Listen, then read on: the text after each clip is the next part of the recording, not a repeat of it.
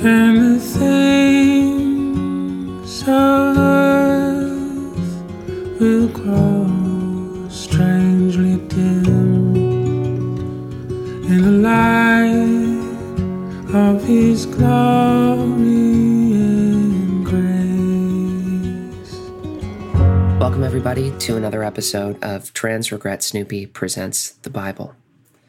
I have a very special guest with me today. I have Kyle here to talk to me about several psalms and hymns that go along with them. Welcome, Kyle. Hello, thank you. Hey, everyone. Love the show. So happy to be here. It's an honor. Thank you for joining me. We have such a unique idea for this episode. I'm really excited to see how it turns out because we're kind of approaching things in a little more of a multimedia way, which I think is fitting because you happen to run a very popular meme page on Instagram or have a hand in running it. Why don't you tell people a little bit about that? Yeah, correct. So I guess one of the reasons that I'm even here to begin with is because I am a co-admin of this meme page. It's called I Need God in Every Moment of My Life. And we started it a few years ago, and basically it kind of just snowballed into a bigger thing than we really thought it was going to be. But now it's kind of like a popular God page. And yeah, we just post God memes kind of across the spectrum. I guess we have tendencies towards some kinds of God content, but in general, I like to think of it as like we could kind of post anything about anything that has the word God or kind of mentions a sort of faith or spiritual thing. So it's kind of a loose page, but yeah, I enjoy running it. And yeah. I think it brings like joy to my day. Like every time it'll come down my like little timeline of Instagram, I'll be like, oh, that's very funny. Sometimes I'll share you just did had a very funny post with Zac Efron doing the questioning stance that I really yes.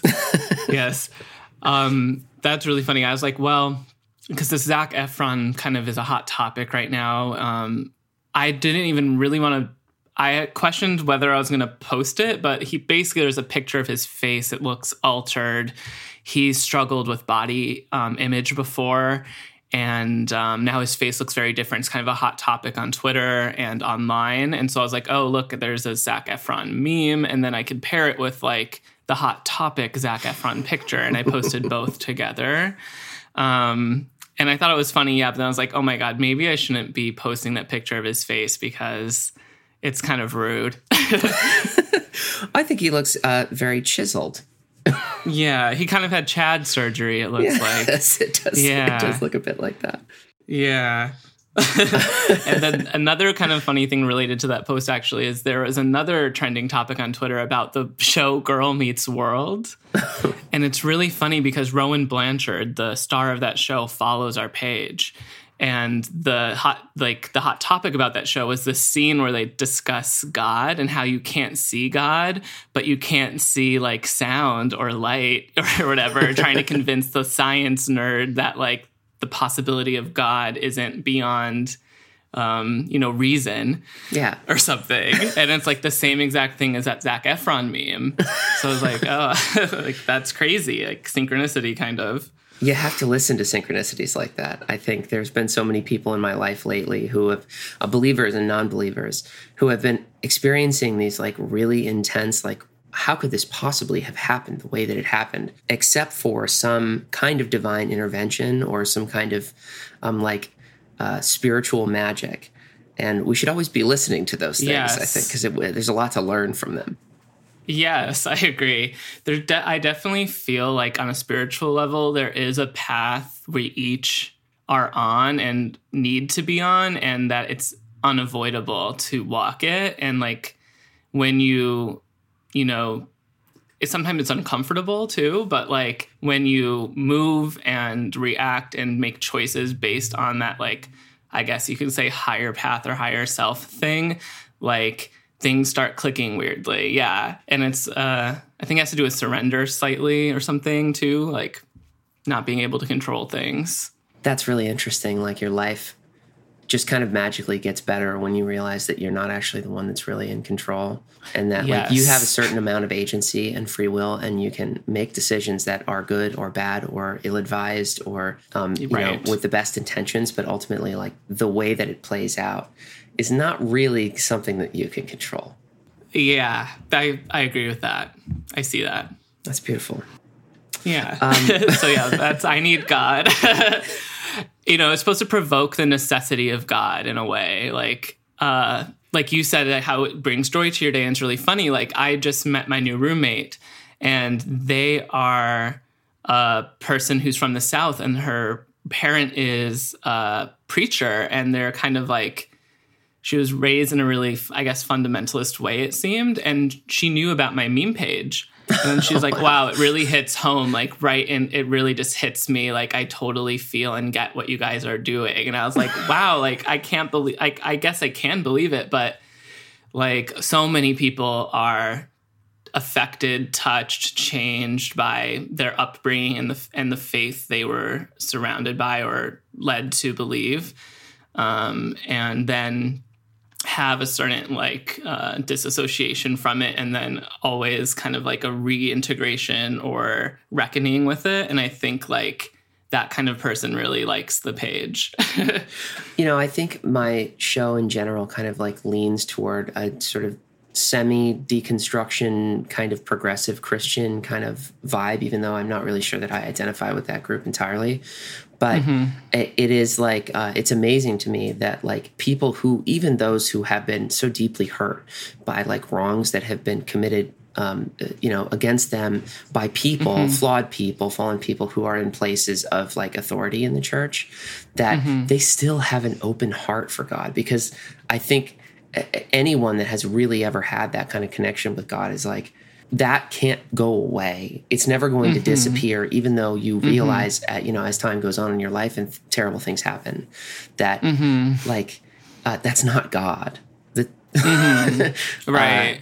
I'm not a big believer in the like the God of like punishment, eternal punishment. That's not really my vibe. I don't know about you. Yeah, me either. I'm not a hell person. One other thing about the meme page that I wanted to bring up was, you know, a lot of folks have like talked to me about the show being like an odd way of maybe approaching Christianity for people that aren't necessarily like comfortable with Christianity.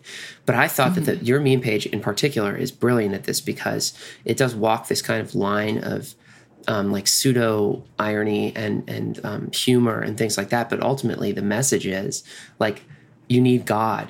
Accept God into your life. And what more Christian, or like what more of like a Jesus reflected way of missioning is there than to meet people where they're at? We're all dazed scrolling through Instagram all day long, and someone should be telling you, hey, you need God right now. Yeah, like remember.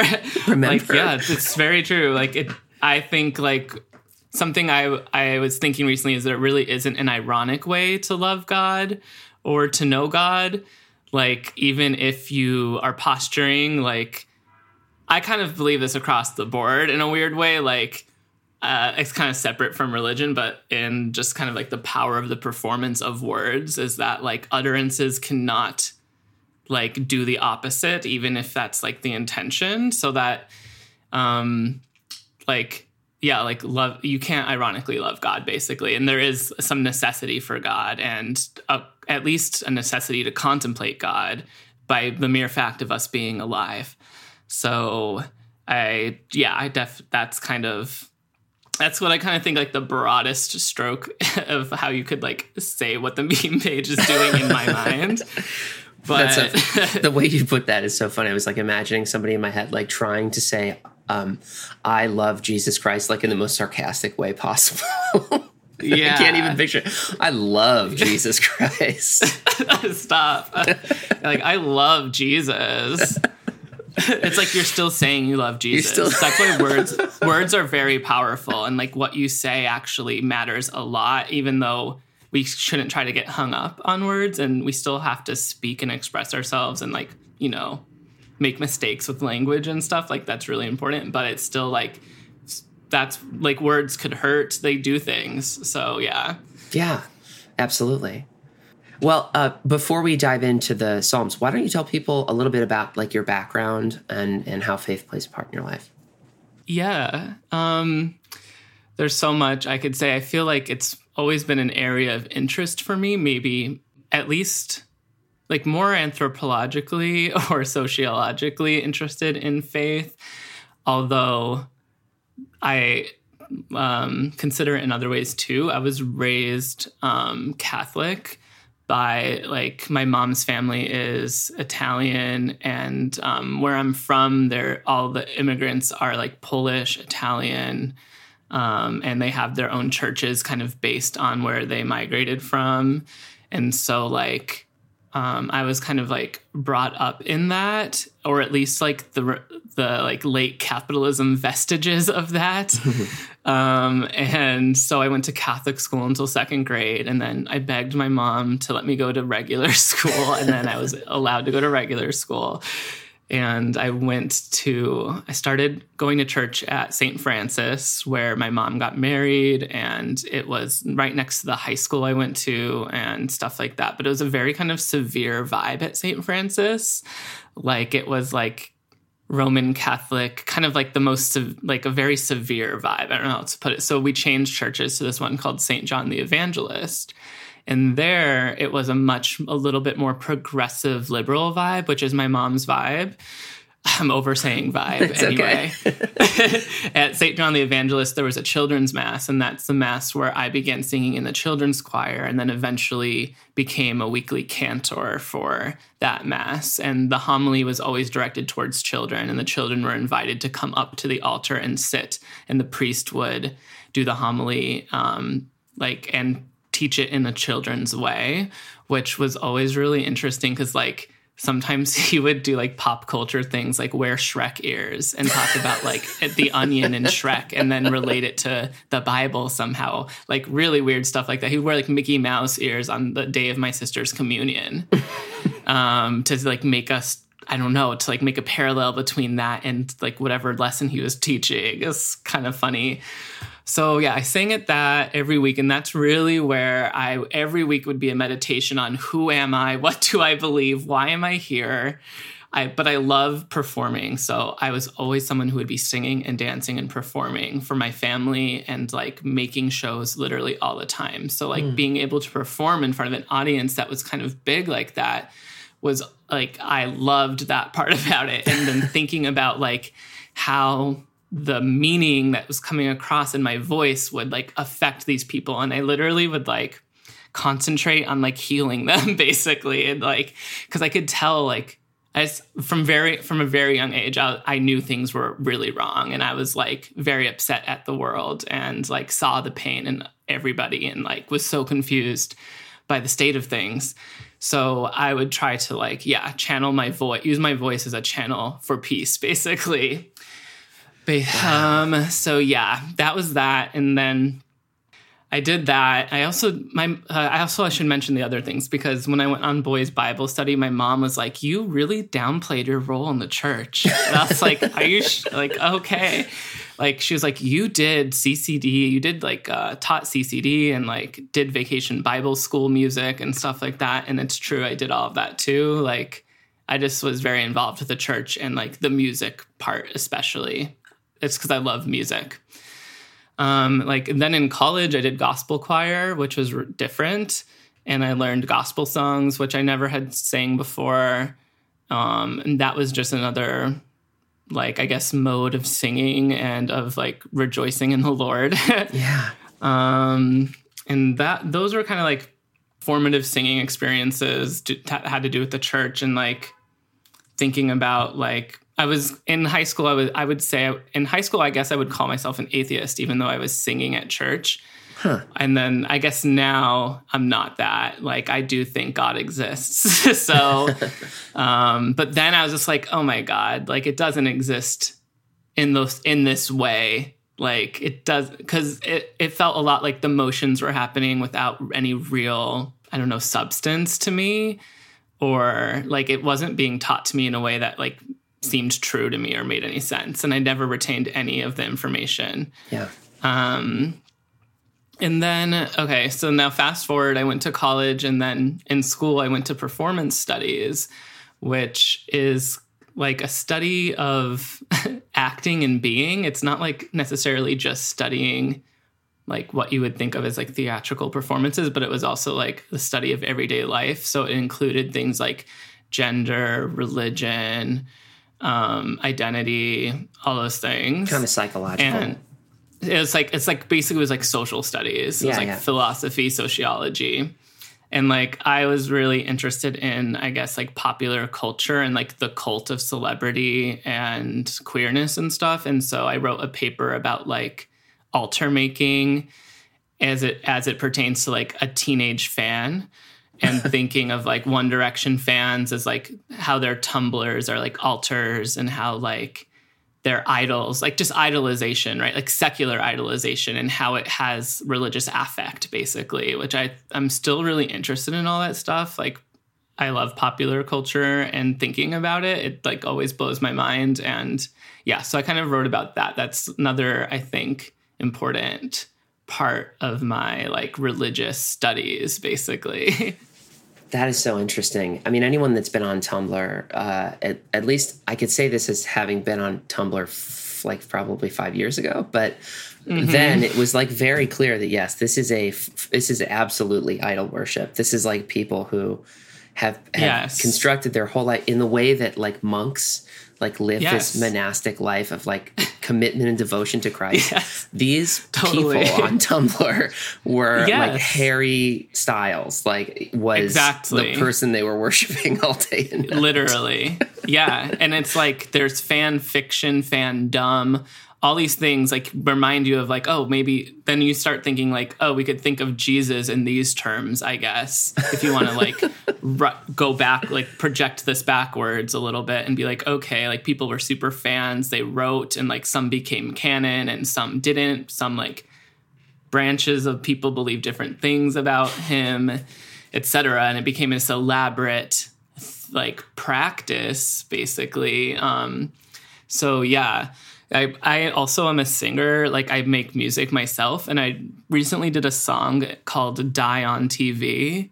And the thesis of this song was that just like how like celebrities are like little Jesuses kind of, and how it's like maybe wrong, or like how we're all turning ourselves into digital objects online and kind of making little statues of ourselves. And it seemed like the self-idolation that seems like really popular right now, like that whole put yourself first thing. And like, so I like wrote a song about that even, because it's just like, I don't know, fascinating. I think that's really true. I mean, we live in a culture that, I almost said we live in a society. We do. We live in a culture that encourages people to be their own God. And so like, yeah, in that way, our Instagram pages or our Facebook or our public persona is like this curated nonsense that is nowhere close to the complexity of the life that we live as human beings on a deeply flawed planet. It's just so strange to me. It's like, it's no wonder celebrities melt down all the time, because people look to them like Jesus, and Jesus had a hard enough time with it, and he's God. So like, maybe we shouldn't be putting these people on a pedestal in the way that we do. Yes, I know. It's very interesting. A theory I have is that celebrities are a product of technology, and they are kind of like represent technological eras almost. And like as technology advances, so all of these celebrities now are almost like prototypes being sacrificed for like the ultimate one, which will be coming when like technology advances far enough in like the new terrifying. age. Yeah. I just feel that. Wow. Because another thing too is, so Max Weber, whatever, the German sociologist, like from the early 20th century, like wrote about the disenchantment of the world, and like how as things are becoming modern, like religion is becoming this thing that is like put to the side or like studied instead of like lived, and that we're all like becoming more secular or something. Which I definitely see that continuing to this day, of course, with like the believe science people. But I feel like we're also awakening to a moment where we're like, oh my God, like the world never was disenchanted, and maybe it's more enchanted than ever. And like we really need something to like believe and practice so that we could like anchor ourselves to earth and not feel like totally lost in this like soup of like secular garbage.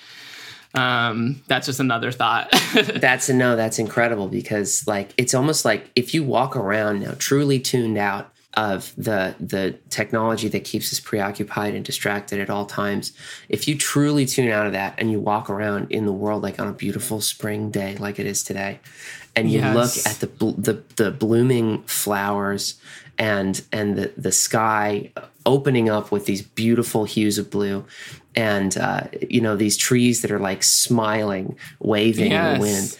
It's like the world is more enchanted than ever, and it's trying to beat that stupid thing that's in your hand right now. It's trying to defeat your phone. So listen. I went on a beautiful walk yesterday and I saw cherry blossoms, sky, vibrant green baby leaves, this fragrance. And I was like, whoa, like this is powerful. The earth is alive and like it's breathing, and like, holy shit, like I'm just witnessing something that's way bigger than I could ever really understand or hold in my mind.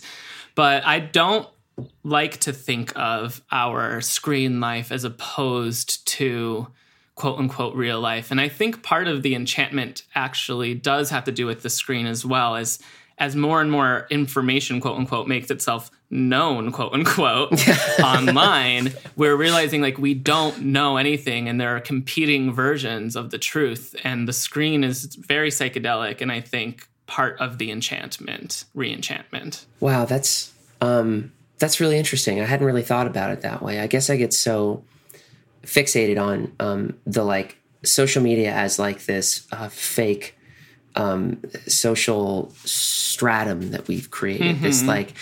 We're climbing our way to the top, and we're trying to be the most popular or get the most retweets or get the most likes. But like as a function in and of itself, the ability to like look up, and I use my phone for the Bible every day. I read the Bible on my phone all the time. So like, it's not that in and of itself, that it's like, this is not a cursed thing necessarily, but it has to be utilized in the right way. Yeah, we have to. It's such a new thing. It's going to take people a long time to figure it out, and probably there's going to be a lot of chaos. But yeah, on one hand, you could think of it as like as almost a scary thing that sits on top of the world. Like all this information in our phone is a film that covers everything in a layer of like data or something that almost obstructs like the real experience of it. But it's also just another thing among things, that could be used however. And it does like very powerful things. Oh, absolutely. It's almost like, rather than thinking of it, because technology is like so enmeshed in our life, it's almost like the way that cellular waves and like Wi-Fi are just in the air at all times. Technology, data, information, all of this stuff out there in the world is actually like little pieces of cells that connect to each other in our life, in the physical life that we live, our hands, our bodies. That's scary. The data's like, but the data fills it all in. And so like, it can absolutely be an essential part of us in our lives. Yeah, it's kind of crazy that all the information kind of exists just ambiently in the air. We can't receive it, but our phone can. We don't know the ways in which we're receiving it either. That always creeps me out a little bit. Like it's touching our bodies, like the waves, Anyway. Well, that's kind of like God's wisdom. There's so much of it out there in the world, and most of us will never really truly understand it or comprehend it. True. But it's just like always there, and the people that are really tuned in will pick a little bit of it up. But yes, that's true. Yeah, I guess can't live in fear.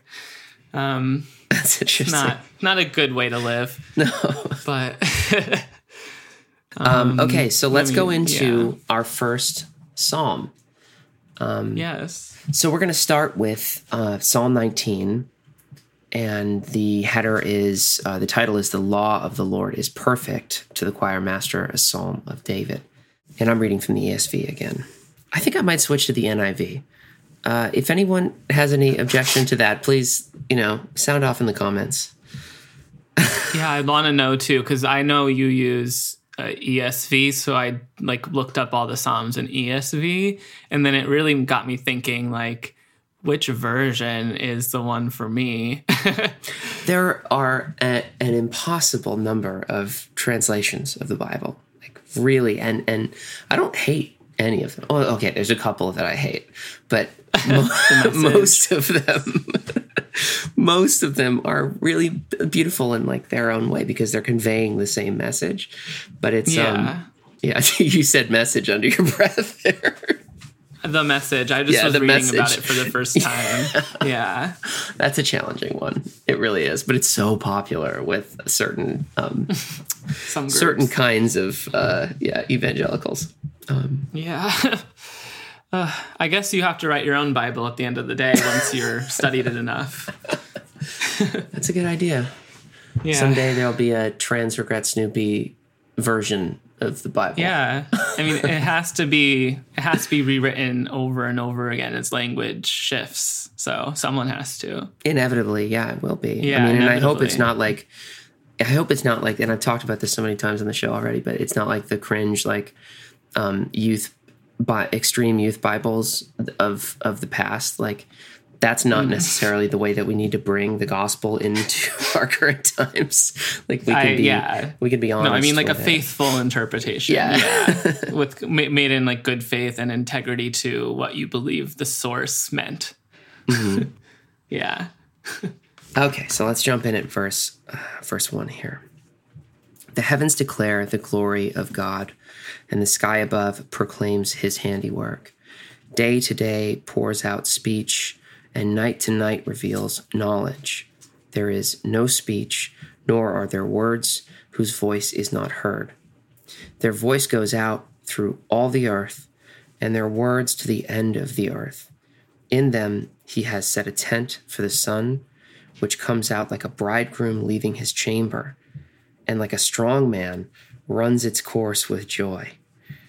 Its rising is from the end of the heavens, and its circuit to the end of them. And there is nothing hidden from its heat. Kind of a complicated image, right? Yeah, snaps. I mean, Psalms are almost, they're poems meant to be sung, so they have a certain poetic feel. Love it.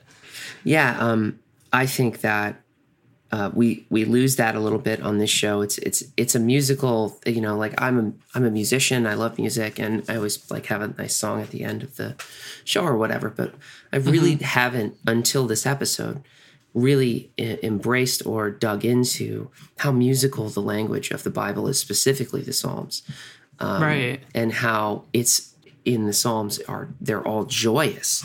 How in these poems are these beautiful prayers and these beautiful songs of worship that it can be flattened a little bit if we don't think of it musically, if we don't put a beat to it or a melody in our heads. Yeah, totally. They were written to be sung. And the Greek translation of Psalms is words accompanying music or something like that. So it's cool that there is a book in the Bible that is a music book almost. It doesn't have the music written in, but people would sing them. Yeah, I feel there's a reason of all the books of the Bible, the Psalms are the only book that is copied start to finish in the Book of Common Prayer. Everything else is, sort of traditional prayers and bits of scripture.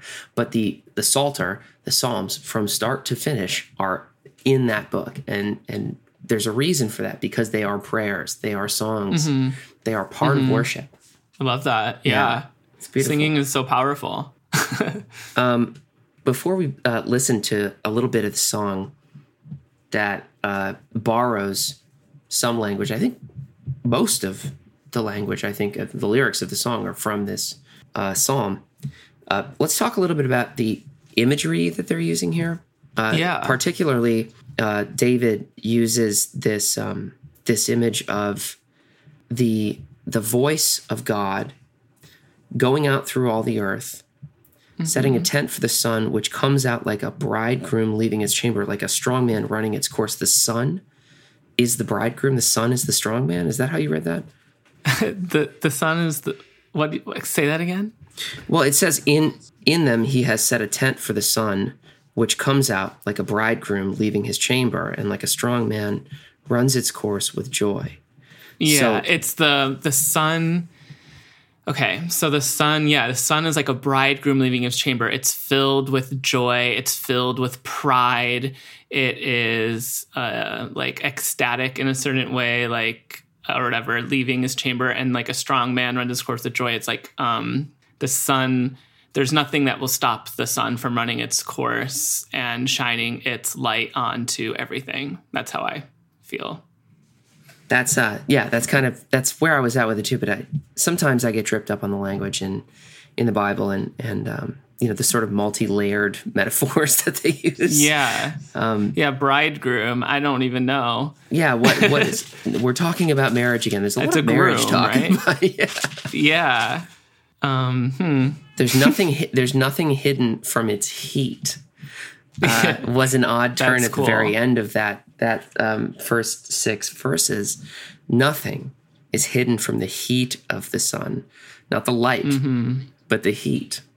The heat is what's felt from the light. Yeah. So the sun touches us. I guess it kind of implies touch more than light would imply sight. Oh yeah. Okay.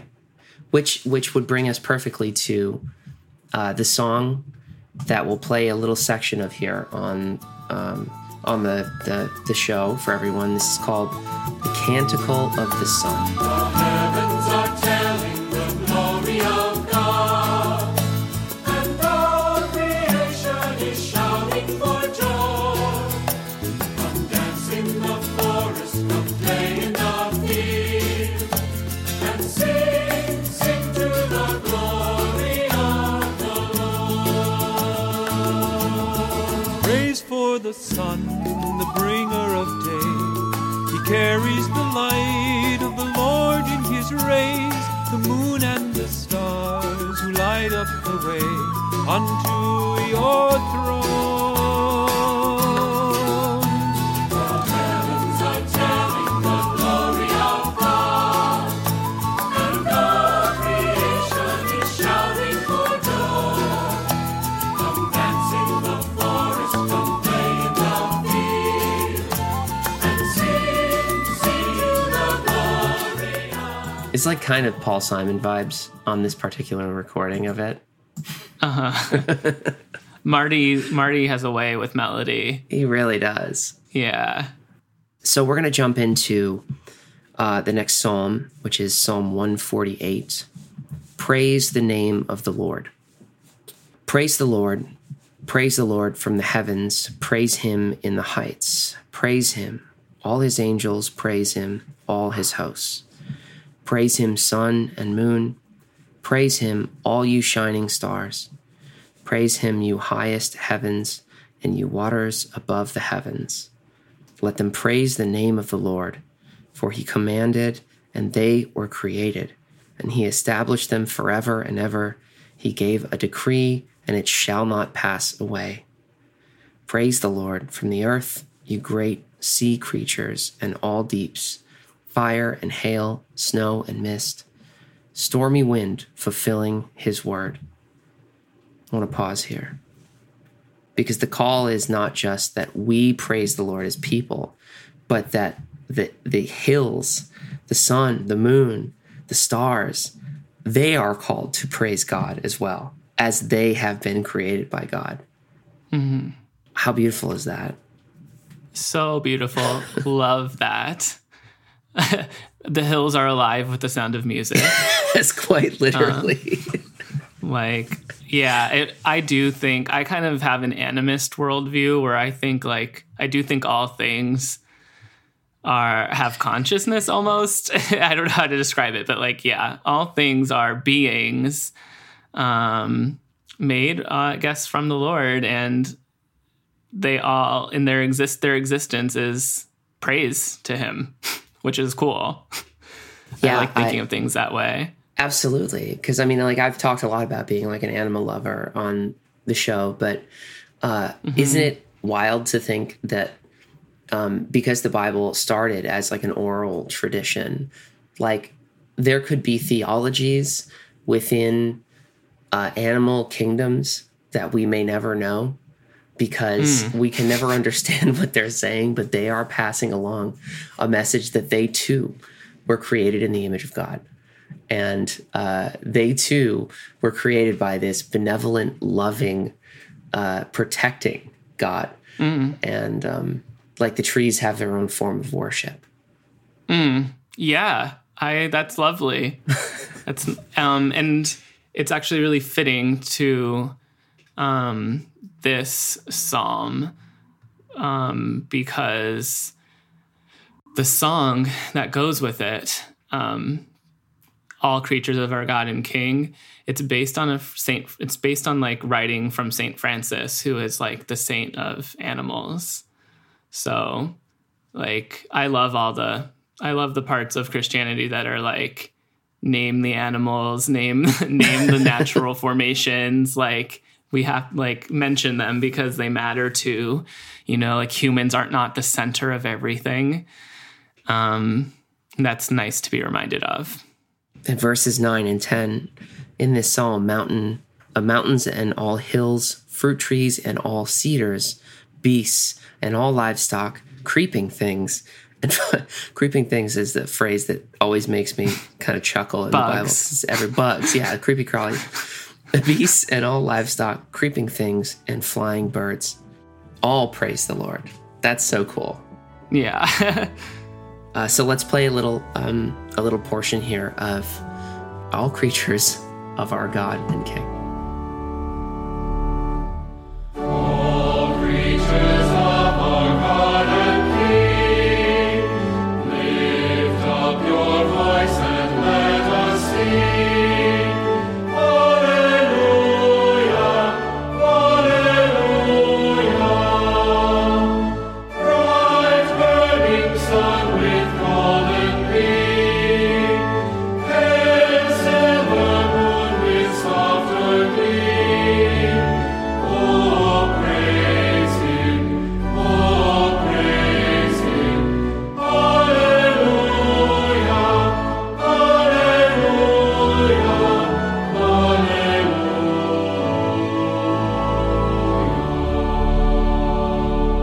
What's your sun sign? Okay, you're gonna have to help me with that. Is that just my Okay. the sign when people what ask day what my is your sign birthday? is? Yeah. So Virgo. I'm Virgo, but I don't know if that's the okay. sun. Like, what's the? Sun in Virgo. Yeah. Okay. Yeah. So I'm a Virgo. That's me. Okay. What does that tell you? It doesn't say much, There's you're the whole. You're not just your sun sign. You're like a whole sky. So it tells you very little. But it would say like, oh, you're particular. You like things a certain way. You want to have things organized, and you want to take care of people and stuff like that. I had someone, a friend of mine was over last night, and her aunt was doing like color readings, and she like looked up my birth date in this color readings book. It said that my color was elderberry, which is refined, poetic teacher. Oh, yeah. And it's, it talks mostly about confidence and spirituality, and Interesting. it's weird. It's like I feel like the expectation then is really high because I'm not always a very confident person. Well, do you know your rising sign or no? No, I don't know. How would I know that?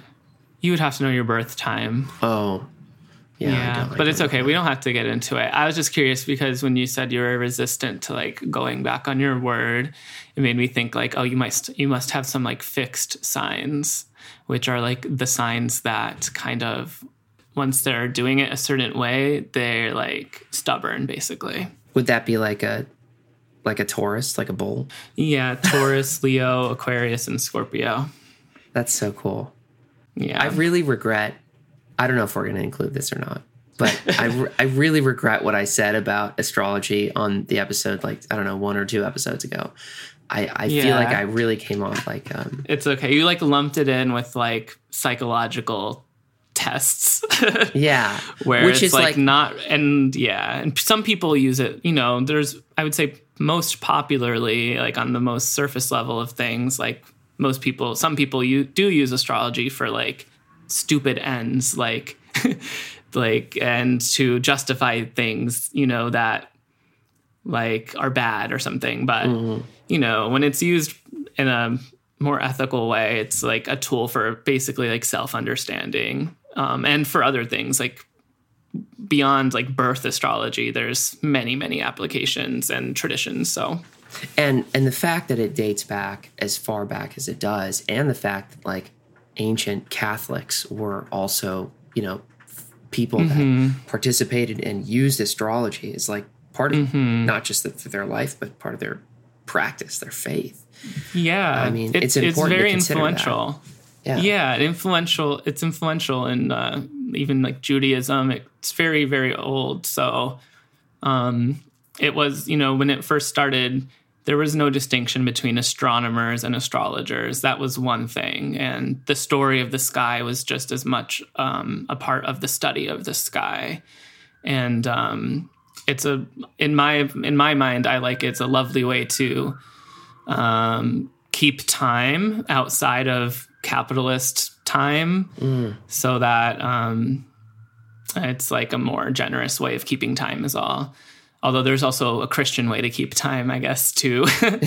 But in the end, a lot of Christian time is based around the moon or things like that, like And Easter. if the world is like this inspired creation, like this beautiful thing, if the universe is God's handiwork, then the way that the stars and the moon and the sun play together to affect our lives is something that we should probably be listening to. I mean, astrology helps us see the world as like a vibrant living being, that you are not just you, but are influenced by things beyond you, and things are speaking through you. And so like astrology, I think, really creates a frame for that kind of understanding. And it's really cool. I mean, you look at the sky, right? The sky is kind of like a big screen upon which like so many beliefs and hopes have been projected, and on that screen, like move these stars and move these bodies, and like they move in a predictable way, so that like there are patterns to them, and you could just start being like, okay, like during this type of pattern in the sky, things feel this way, and like over time, those kind of like accounts accumulated and became like what astrology is essentially. Yeah, I mean, I guess the reason why I was lumping that sort of thing in with like the Enneagram and other like personality tests and things like that was because I see so many Christians now using the Enneagram results, like their Enneagram number, like being an essential part of their being, which is like, it feels to me kind of frivolous. Yes, I agree. Because there's so many of those kind of tests. Yeah. I don't know. We are all unique and beautiful creations. What does it tell you more than what you already knew? Like, does it tell you anything more about you? I don't know. Maybe the argument is that it helps you in situations where you're not sure how to address a particular situation to minimize, trauma on yourself or minimize difficulty on yourself. Like maybe in that way it helps you. But in the same way, it's like, you could just that. Ask what would Jesus do? You could always just ask what would Jesus do. You don't need any knowledge of any sort of tradition or any like text or test to ask that question, and that one usually will help you at least nudge you in the right direction. I would argue that astrology is just a much more robust and better system for addressing those questions about yourself and dealing with the traumas of your life and untangling your childhood and stuff, more than just like a psychology exam that tells you like 4 letters or something like that, where it's like you oftentimes when I look at someone's like, whatever it's called, like Myers-Briggs, they're like, this is so me. And then you look at their birth chart and you're like, yeah, it's because your birth chart, like, it's not, you know what I mean? Like, yeah, that's so you. Like, great, 4 letters are telling you, like, giving you a stereotype of who you are. But like, when you use astrology, it's just so much more robust and generous. I think there's so much more space for interpretation. It like religion, it's not a religion. It's not even a belief system, but like it, you do have to interpret a text, and the interpreter is always going to see something different than some other interpreter in it. So there's no real fixed meaning. It's always through the interpretation of the person looking at it. So it's a tool of self-reflection, basically, is how I see it. That's really cool. Yeah. Okay, let's go to 13. Okay. So we're going to jump back in the Psalms to Psalm 13. This is more of a psalm of lament, or a psalm of pain rather than rejoicing, which is what we had kind of been doing before. Mm-hmm. How long, O Lord? And this is to the choir master, a psalm of David. David was really good at these psalms. How long, O Lord, will you forget me forever? How long will you hide your face from me? How long must I take counsel in my soul and have sorrow in my heart all day? How long shall my enemy be exalted over me? Consider and answer me, O Lord my God. Light up my eyes, lest I sleep the sleep of death, lest my enemy say, I have prevailed over him, lest my foes rejoice because I am shaken. But I have trusted in your steadfast love. My heart shall rejoice in your salvation. I will sing to the Lord, because he has dealt bountifully with me. Certain ones, especially in these psalms where it's so sad, the whole time is so sad, but then you get this stanza at the end that's like, it's bad, but the Lord is amazing. Like, God is so good. My heart shall rejoice anyway. Yeah, I will sing to the Lord because he has dealt bountifully with me. That is so nice, and we all need a little hope here and there. Yeah, I mean, there's all this discussion.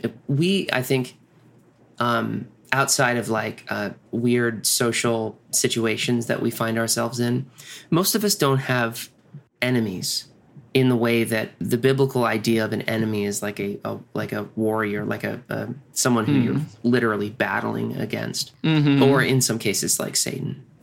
But so sometimes it's hard to be like, my enemy will prevail. I've prevailed over him. I know. My foes rejoice. But it's almost like my haters are shook because I believe in the glory of God. Yeah. See, I also like trip on those parts. There's some other Psalms too that mention the enemy. On one hand, I could see it being like, okay, so everyone was against Jesus, right? So he was so marginalized, and he was for the marginal of society. And so in a certain way, when people are against you, I could see enemy being I could try to frame enemy in that way, making it seem like, okay, like not everyone is going to see what I'm doing or understand it, but I have to do it anyway. But then I also see in like practice in life, like so many Christians in America use this enemy to paint who they don't like as like against them, even like to the point where it seems like they want to wage war on like other parts of the country or something. And that makes me very nervous, like to use it that way, because I don't think like I'm sure that God loves everybody, and we have to like at least try to hold everyone in compassion no matter who they are, and like not use the Bible to kind of like not as a weapon. That doesn't seem right. No, but I mean, like this is like the eternal struggle. I think most people that fall away from faith do it because they can never come up with an answer for why terrible things continue to happen to good people. And they can never reconcile that in their mind. And that's a conversation that they need to have with themselves and if they feel comfortable with God. But, maintaining the most important thing is to maintain this position of like worship, even when you feel like you're being put upon, even when you feel like you're being discriminated against, or the song I actually chose to go along with this is obviously directly connected, but it's actually an old like slave song, like a spiritual slave song from the American South, and it's called "My Father, How Long," and the version we're going to listen to is by a very interesting singer named Helen Boncheck Schneier, and she has a couple of albums of old spiritual songs. Most of them are kind of lo-fi. They're a little odd. She has kind of this outsidery voice that is a little androgynous and strange, but it's beautiful because you can hear the real pain and longing in her voice. And then there's this lift. There's this lift in the song where it says, "It won't be long, and it won't be long, and it won't be long." Feeling the hope of God. My Father, how long? My Father, how long? My Father, how long this poor sinner suffer here? My Father, how long? My Father, how long? My Father, how long this poor sinner suffer here? And it won't be long. It won't be long.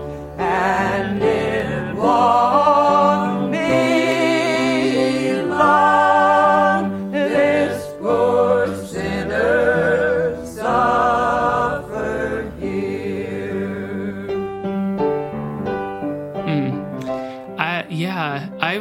I looked up, this song and how it was based on an American slave song. And then I realized this woman is like a Jew from New York. And then I was like a white person. And then like, I kind of like did some digging into like folk music in the 20th century. And there's a lot of really interesting history about it and about race and leftism even. And American authenticity and stuff like that. I found a really cool like article about it, which maybe you could put in the description. But yeah, it was like really interesting thinking about this singer and how she chose to like cover a slave song. Yeah, as someone who's Jewish, like, she's like, we don't necessarily, I think someone raised in a Jewish like household, we don't think would be like drawn to these songs of Christian adoration. Right. But this is from the Psalms, I guess. So yeah, and it was, I think it maybe her fascination not with Christianity itself, but this kind of American tradition, or like I guess a lot of Black people are Christian and used Christianity in a really powerful way for like for hope, basically, and to stay alive. Yeah. And she it's funny because she worked with Pete Seeger and Woody Guthrie and these, sort of like historically, she's a fairly unknown name, I think, for most people. Yeah. Her Wikipedia has not much information on it at all. It's like 2 sentences. Yeah. But it's cool that she's part of that. And I feel like since she was born in 1921, she was doing folk music pretty early, before like the 1960s, maybe revival of folk. Yeah, this was I mean, this particular recording that we're going to play, I think was released in 81 initially on the Hallelujah line, but she was obviously like in her later years at that time. But she's only got two records. She did one of her own. She did one in 74 and one in 81. And but the fact that she was playing with these super early folk artists leads me to believe that like she was playing this stuff in the 40s. Yeah, I mean, her Wikipedia says she had a 60-year career, right? So I would imagine like in the 40s, early folk music was a way for people to kind of identify against mainstream commercialism, because folk music is kind of like oral traditional music that resists like that kind of commercialization. And so a lot of people were attracted to it as a way to kind of identify against like mass media and to identify with the authenticity of folk. Because folk music like crosses racial boundaries, like many kinds of people have folk music traditions, not just white or black people, but like tons of American people. So it was also kind of a way to, I guess, like take a certain political stance and be against segregation and against like kind of like white imperialism in a certain way, which is pretty cool. But then like ultimately became kind of like what it was being against in a way, and became like taken up by mass culture as a way for like white people mainly to identify against like the bad parts of their whiteness. Yeah, that's really odd, because like at its heart, the folk movement was like a return to tradition, like in the good way, in the way of like, we are lovely, like we are all shared human beings. This land is your land. This land is my land. You know, it has a good heart to it, but that also kind of perpetuates some violence in a certain way, in my opinion. It is like many things, especially music, which like the American music industry is racist, and like it's just like part of basically time and culture. It's like inescapable, basically, is what I'm saying. So I'm not like knocking them for doing it. It's just like of note.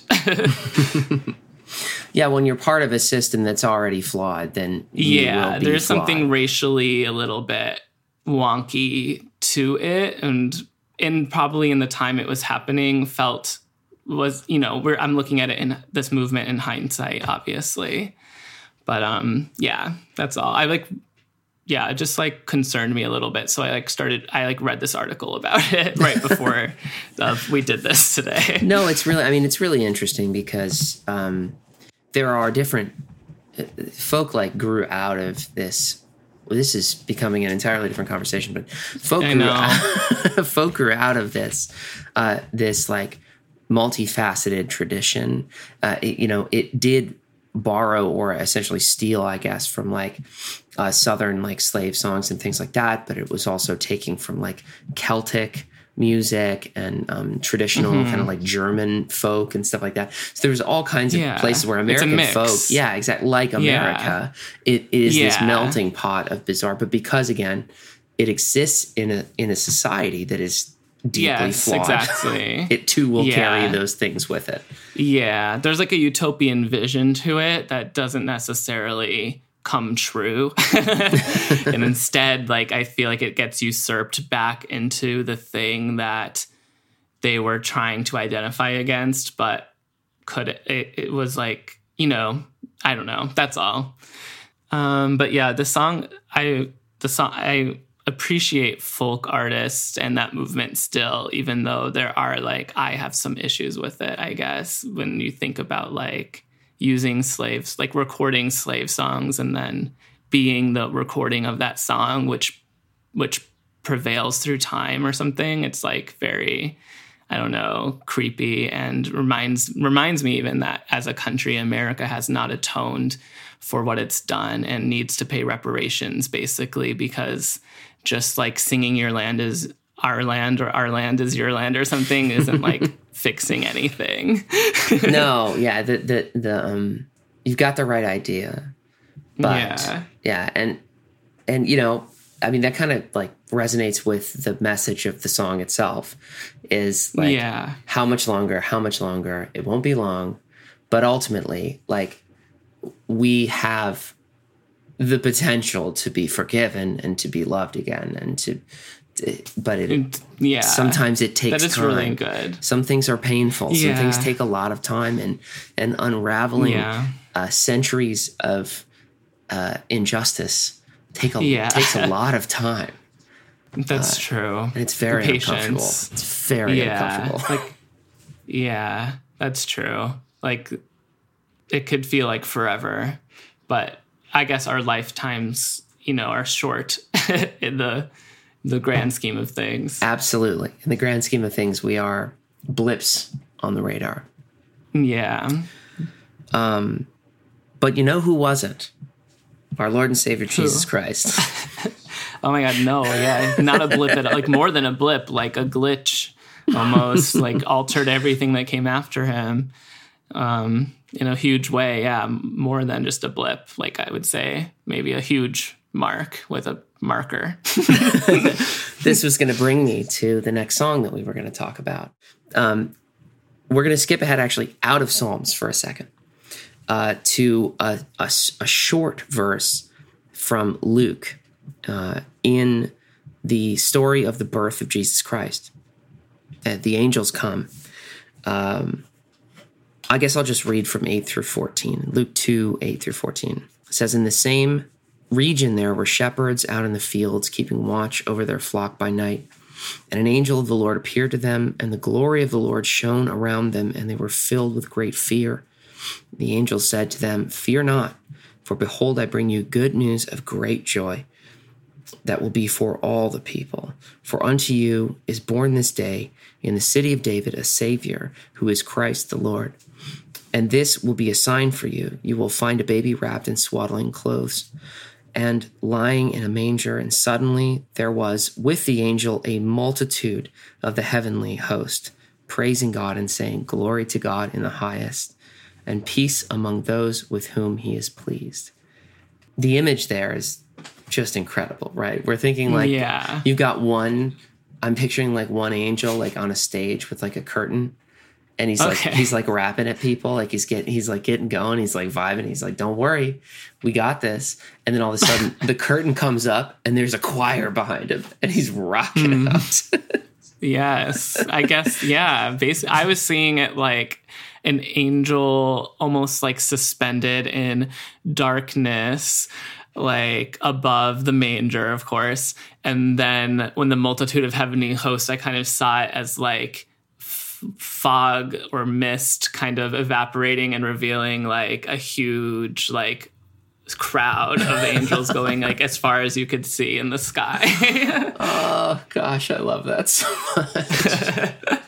It's like, whoa, you know, like something big just happened. So there's a song that obviously connects with this, and we're coming back to Marty Haugen again, because I think his work, as far as someone who, like you and I, having been raised in a Catholic setting, like this is music that, I mean, the origins are like ancient, but like this was not released a long time ago. This was released in the 70s. Yes, that's I always thought how crazy that was to me. Like, how will this music last forever? You know, like as long as Catholic churches exist, will they just keep using Marty? Like, that's pretty. If so, then that's very significant time. Like, you know, I don't know. His songs are really good, and I sang a lot of his songs. Yeah, I mean, you hear them absolutely everywhere in Catholic churches, and it's because the melodies are beautiful, and the instrumentation is, from what I understand, not insanely complicated, and it's simple. Yeah, it's simple, it's beautiful, it's a little folky, to go back to the folk thing. It's a little folky. I like that. I always liked that about it as a young person. I felt like, okay, like, you know, it felt, I don't know, I guess free and cool sometimes. like the Canticle of the Sun, for instance. I was always like, this is a jam. I feel like, I feel like praise. I feel like rolling in a field right now and like giggling under the sun, Yeah. It reminds me of like, just last night I was listening to the Incredible String Band, who were like sort of pseudo spiritual, acid folk, singers in the late 60s and early 70s, and all kinds of crazy stories about them, by the way. If you look them up on your own, if you want to, because they're really interesting. There was one of the members that wound up disappearing into the Arizona desert and never was heard from again. And then there's these rumors that people saw her.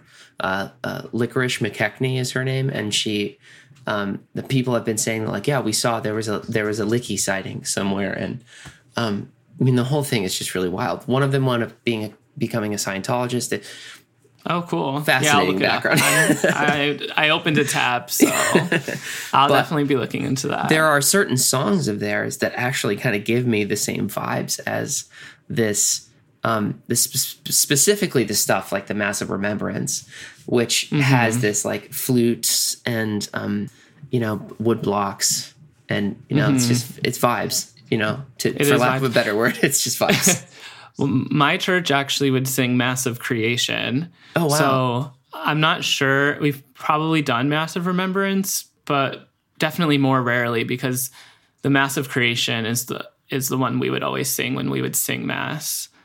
But I did listen to the Mass of Remembrance too, because I guess that's the Mass, the sung Mass you guys would do. More often, I think, and I really remembered specifically his Kyrie eleison, which I've actually used, I think, at the end of one of my episodes already. Oh, cool. But yeah, let's listen for a second here. Let's listen to... from the Mass of Remembrance, Glory to God in the Highest. Glory to God in the highest, and peace to his people on earth. Glory to God in the highest, and peace to his people on earth. Lord God, heavenly King, almighty God and Father, we worship you.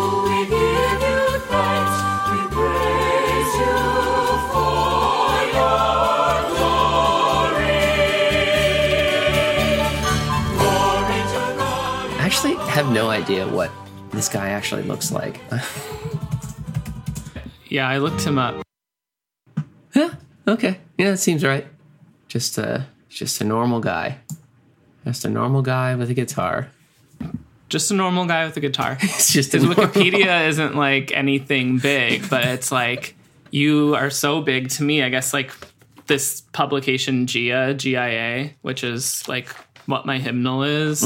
They published they had a partnership with him. Basically, they published a lot of his songs and made them popular in Catholicism. But he is himself, I think, Lutheran. Has written stuff for Protestant churches and things like that. Wow. He's a Minnesotan, too. I had no idea about that. But that he's a Protestant. And that his songs wound up being so prominent in the Catholic Church is fascinating. It almost speaks to maybe the universality of the message, and that these divisions that we created in Christianity over political issues or differences, doctrinal differences or whatever, maybe aren't actually as big as we're all making them out to be, and that they're probably not. Yeah, I mean, they're really not. Even like the difference between Christianity and like Islam and Judaism is like, come on, there's a lot in common. So much more in common than there is different, I think. Yeah, then people like really in their minds, I think, create these like really thick lines where you're like, we are all studying the same books here, basically, and just like thinking about it in different ways. Well, should we go back to 139 and close things up? Okay, yeah, let's do that. So the next psalm, and I think the final psalm that we're going to talk about for the show today is a psalm that I've actually done an episode about already, where we dug really, really deep into the language of Psalm 139. Search me, O God, and know my heart. To the choir master, a psalm of David. O Lord, you have searched me and known me. You know when I sit down and when I rise up. You discern my thoughts from afar. You search out my path and my lying down, and are acquainted with all my ways. Even before a word is on my tongue, behold, O Lord, you know it altogether. You hem me in behind and before, and lay your hand upon me. Such knowledge is too wonderful for me. It is high, I cannot attain it. So we'll pause there because it's a longer psalm, and I don't think I want to read the whole thing, although I do want to read the next few verses. But the message here is an ever-present God and an all-knowing God, omnipotent, omniscient, timeless God, timeless, inside and outside of time, in our lives and outside of our lives, in our minds and outside of our minds. Like, he knows all of it. Yes. It reminds me of, in Theosophy, they call it the Akashic Records. Have you ever heard of that? No, I haven't. Okay, so Theosophy, I think it's a religion, but it's kind of like newer. Anyway, there's this thing called the Akashic Records, and it basically just means everything that has ever been said, or everything that has ever existed, or any possibility even, or it's all in the Akashic Records. It's like the container for everything or something. And it just kind of reminds me of that. I don't know, but that's just like an aside, something it made me think of. The idea of an omniscient, omnipotent, ever-present God as a sinner is terrifying to me, right? Because I know what I know what I do wrong. Yeah. I'm not happy about it. You're guilty, yeah. I'm so guilty. Most of us, I won't say all of us, but probably all of us are guilty. Except probably like dogs, yeah. Yeah, dogs are pure. Animals are they're really never just guilty. I mean, cats can be jerks sometimes, I guess. I guess cats, I feel like cats maybe can be guilty, actually. But they're still lovely. I was just talking with another animal lover the other day, and they made a comment about how unfair it was that Satan is cast as a serpent in the Bible because, like, snakes didn't do anything to deserve that. No. It wasn't snakes' fault. No, snakes are really symbolically, there's a lot of good symbolism that is about snakes. It's not just the evil. embodiment of evil or Satan or something. Yeah. That'd be a funny like tweet for PETA to do, because I know the person who tweets for PETA, and they are always thinking of like good angles for these like kind of joke stances, and that could be one, like, you know, snakes are not Satan. Stop comparing snakes to Satan. Snake rights. Snake rights. Yeah, I just saw a very cute video the other day of a snake playing dead because a person was like picking it up, and it kept turning itself over and like opening its mouth and like hanging its tongue out of its mouth. Oh my God. Pretending to be dead because this person was terrified probably, but this was its defense mechanism, was not to like lash out and bite and strike and like put poisonous venom into anyone's veins or whatever. It was just to be like fainting. No, I sleep. Oh, that is funny. Yeah. So yeah, this first stanza or whatever verse of it is very, just like you said, it's about God being all things. Like, not only is God everything, but is also beyond all things. And like, it's what we know, but also what we don't know. The knowledge is too wonderful for me. It's not just too much. It's too good for us to know. Yeah. I would like, you die from the awe it would strike or something. How awesome. Yeah. How awesome it is. Yeah, exactly. Well, let me read the next few verses, and then we'll play a little song. At verse 7, where shall I go from your spirit? Or where shall I flee from your presence? If I ascend to heaven, you are there. If I make my bed in Sheol, you are there. If I take the wings of the morning and dwell in the uttermost parts of the sea, even there your hand shall lead me, and your right hand shall hold me. If I say, surely the darkness shall cover me, and the light about me be night, even the darkness is not dark to you. The night is bright as the day, for darkness is as light with you. Metaphorically, extremely complicated, because not just is like night not a cover for us. We can't just make our stupid mistakes at night and act like in the morning we can go to church and no one will ever know. But like also in God's eyes, that darkness is light to God is like maybe something hopeful for those of us who have struggled with things in our lives that we feel to be sinful or problematic, that God does not really distinguish these things. We can be loved. We can also be judged, but we can be loved by God regardless of what side of the wall we fall on for certain things. Right. Yeah, it's the whole of it, right? It's not like one side or the other. For God, it's all one. So also, I was thinking, like, if there is a perspective, a visual perspective from God, then, and night and day is a phenomenon of being situated here on earth, then to God, there is no night or day. It's all the same. Even though he created the moon and the sun, and like God knows the difference, but it's not, his knowledge is so much greater. I don't know. There's nowhere you can go that God wouldn't be. There is no escape. Even if that was God. Mars or something. Like we're not just going to build a ship to another planet and escape everything. Like there is no escape, basically.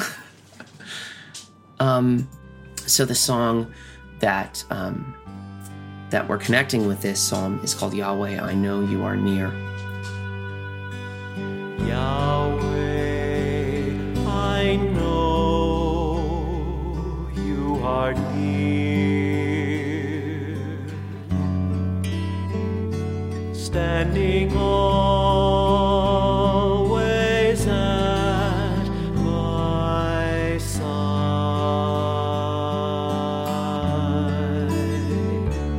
You guard me from the fall, and you lead me in ways everlasting. There is not enough psychedelic Christian music in the world. Truly lacking, I think. I did find a couple of bands that were from like the 70s that were like born again dudes that were playing psych rock, but it is it's an underserved market. Yeah, but what is the sound of, what does psychedelic mean sonically? That's a good question. I guess I'm picturing like Animal Collective.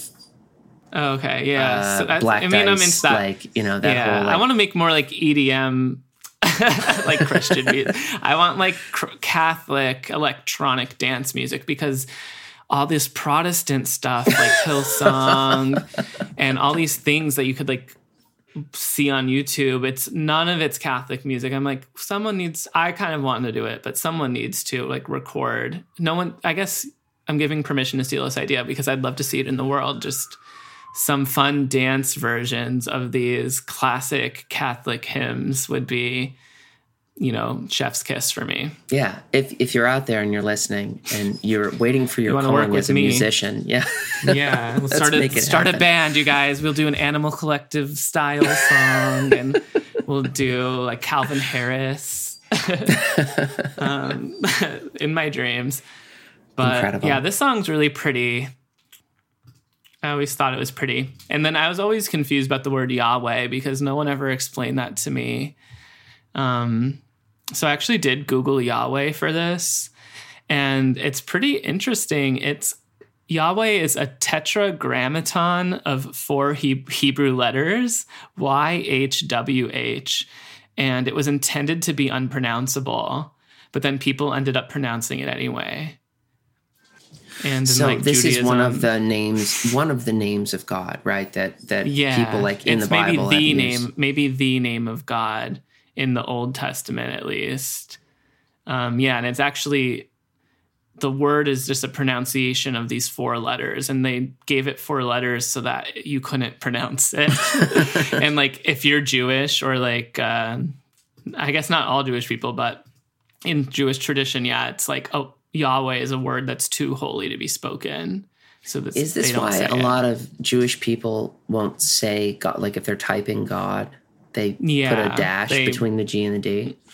Exactly. Like for I Need God, actually, we have a sweater that says God loves you or God loves me and there's nothing I could do about it. And 2 different people reached out to me to say, like, could I have a version with the censored God? Because the word God itself really isn't the word that you can't say. It is Yahweh.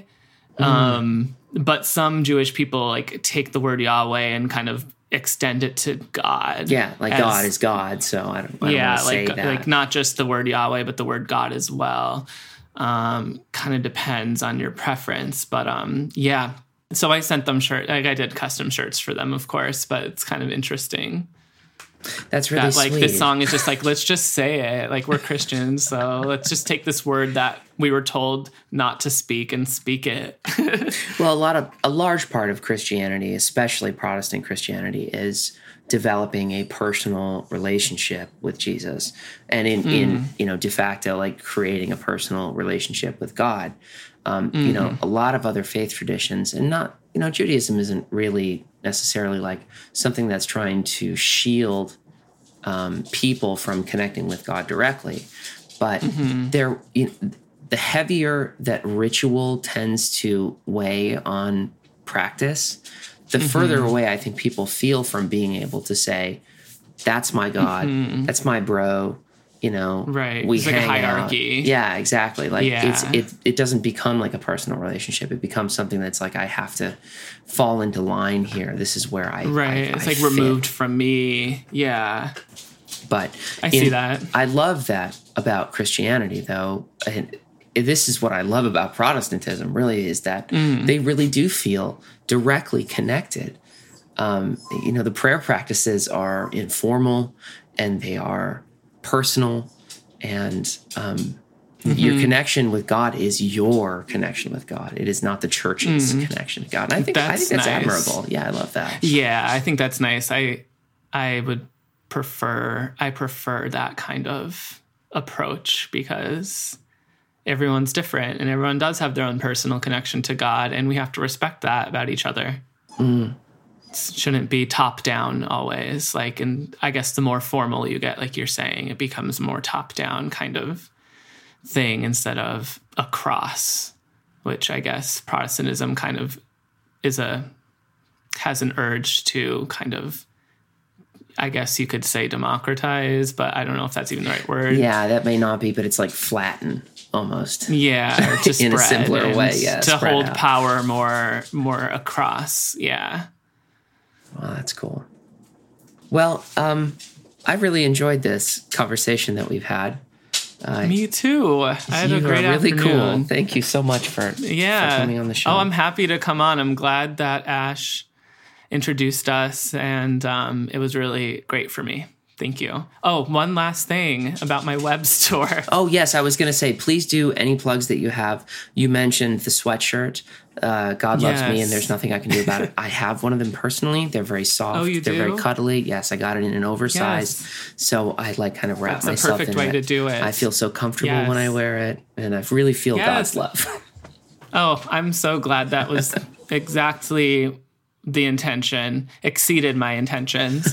I did make a code for your listeners to use on the website. Oh, wow. So, yeah. So if anyone listening wants to check it out, it's I-need-god.com. And you could also find it on our Instagram at I Need God in Every Moment of My Life. And then on the website, when you're checking out, if you use the code Snoopy, it will take 10% off your order. So anyone listening could use that. It expires a year from now. Wow, there you have it. Use coupon code Snoopy for 10% off. and get Yeah, something from there. There's a lot of ripoffs I'm seeing out there in the world already because the shirts and really everything is so cool and inspired, and people are already ripping it off. So please go to the source, go to the creator, and pick up something. Yes, I'm really cool. Yes, thank you so much. I appreciate that. I'm happy to bring some commercialism to this podcast. Some good You might be the old-fashioned first Christian. one to ever have a web store that you're plugging. Yeah, the first, how Christians are with selling things here in America. I'm just part of that tradition. Well, you haven't released an Televangelism. inspiration cube yet, have you? Not yet. I would love to release some original products that aren't just like a print shop doing t-shirts one day and, expand it a little bit. But yeah, I guess I Need God in Every Moment of My Life is my version of televangelism. Love that. Yeah. Well, thanks again. I mean, Yes, really, thank really you. cool. I appreciate you. I'm just going to read the poem that I selected for the day. It is Great. called Easel by Brian Turner from his book Here Bullet. Wait, this is funny because I used to have a podcast called Aaron's Party, and we would only talk about Aaron Carter and what he's up to. And at the end of every episode, we would do a poem, and we called it Poetry Corner. So I'm going to think of this as Poetry Corner. It's Poetry Corner. Every episode. Yes. I'm running out of starting to run out of books. So I've been getting a little creative sometimes with who I choose, but this one was a no-brainer for me. There was something so beautiful about it. Oh, great. Nathir loads the brush with river blue oil, mixes it with yellow cadmium and stone to paint a sky made of light and dust where ravens fly and date palms open in a burst of green with no trunks painted in to hold them, the shiny fronds drifting like epiphytes in the wind. Nathir pauses, unsure. There is too much heat. Figures of people fade into a canvas blur, mere phantasms of paint, their features unrecoverable, their legs disappearing beneath them, as Nathir realizes there are no shadows to hold them down, no slant and fall of shadow, light's counterpoint, the dark processing of thought. All burns light in here, all rises in heat as colored tongues lift in flame. Brushstroke by brushstroke, an erasure the sky washes out in blue. Thanks, everybody. And the times I fallen away and I found you always remain and I rest in assurance of you, my King. And I'll show you, love you with more than words, to obey your commands and serve you with all of my heart, my God.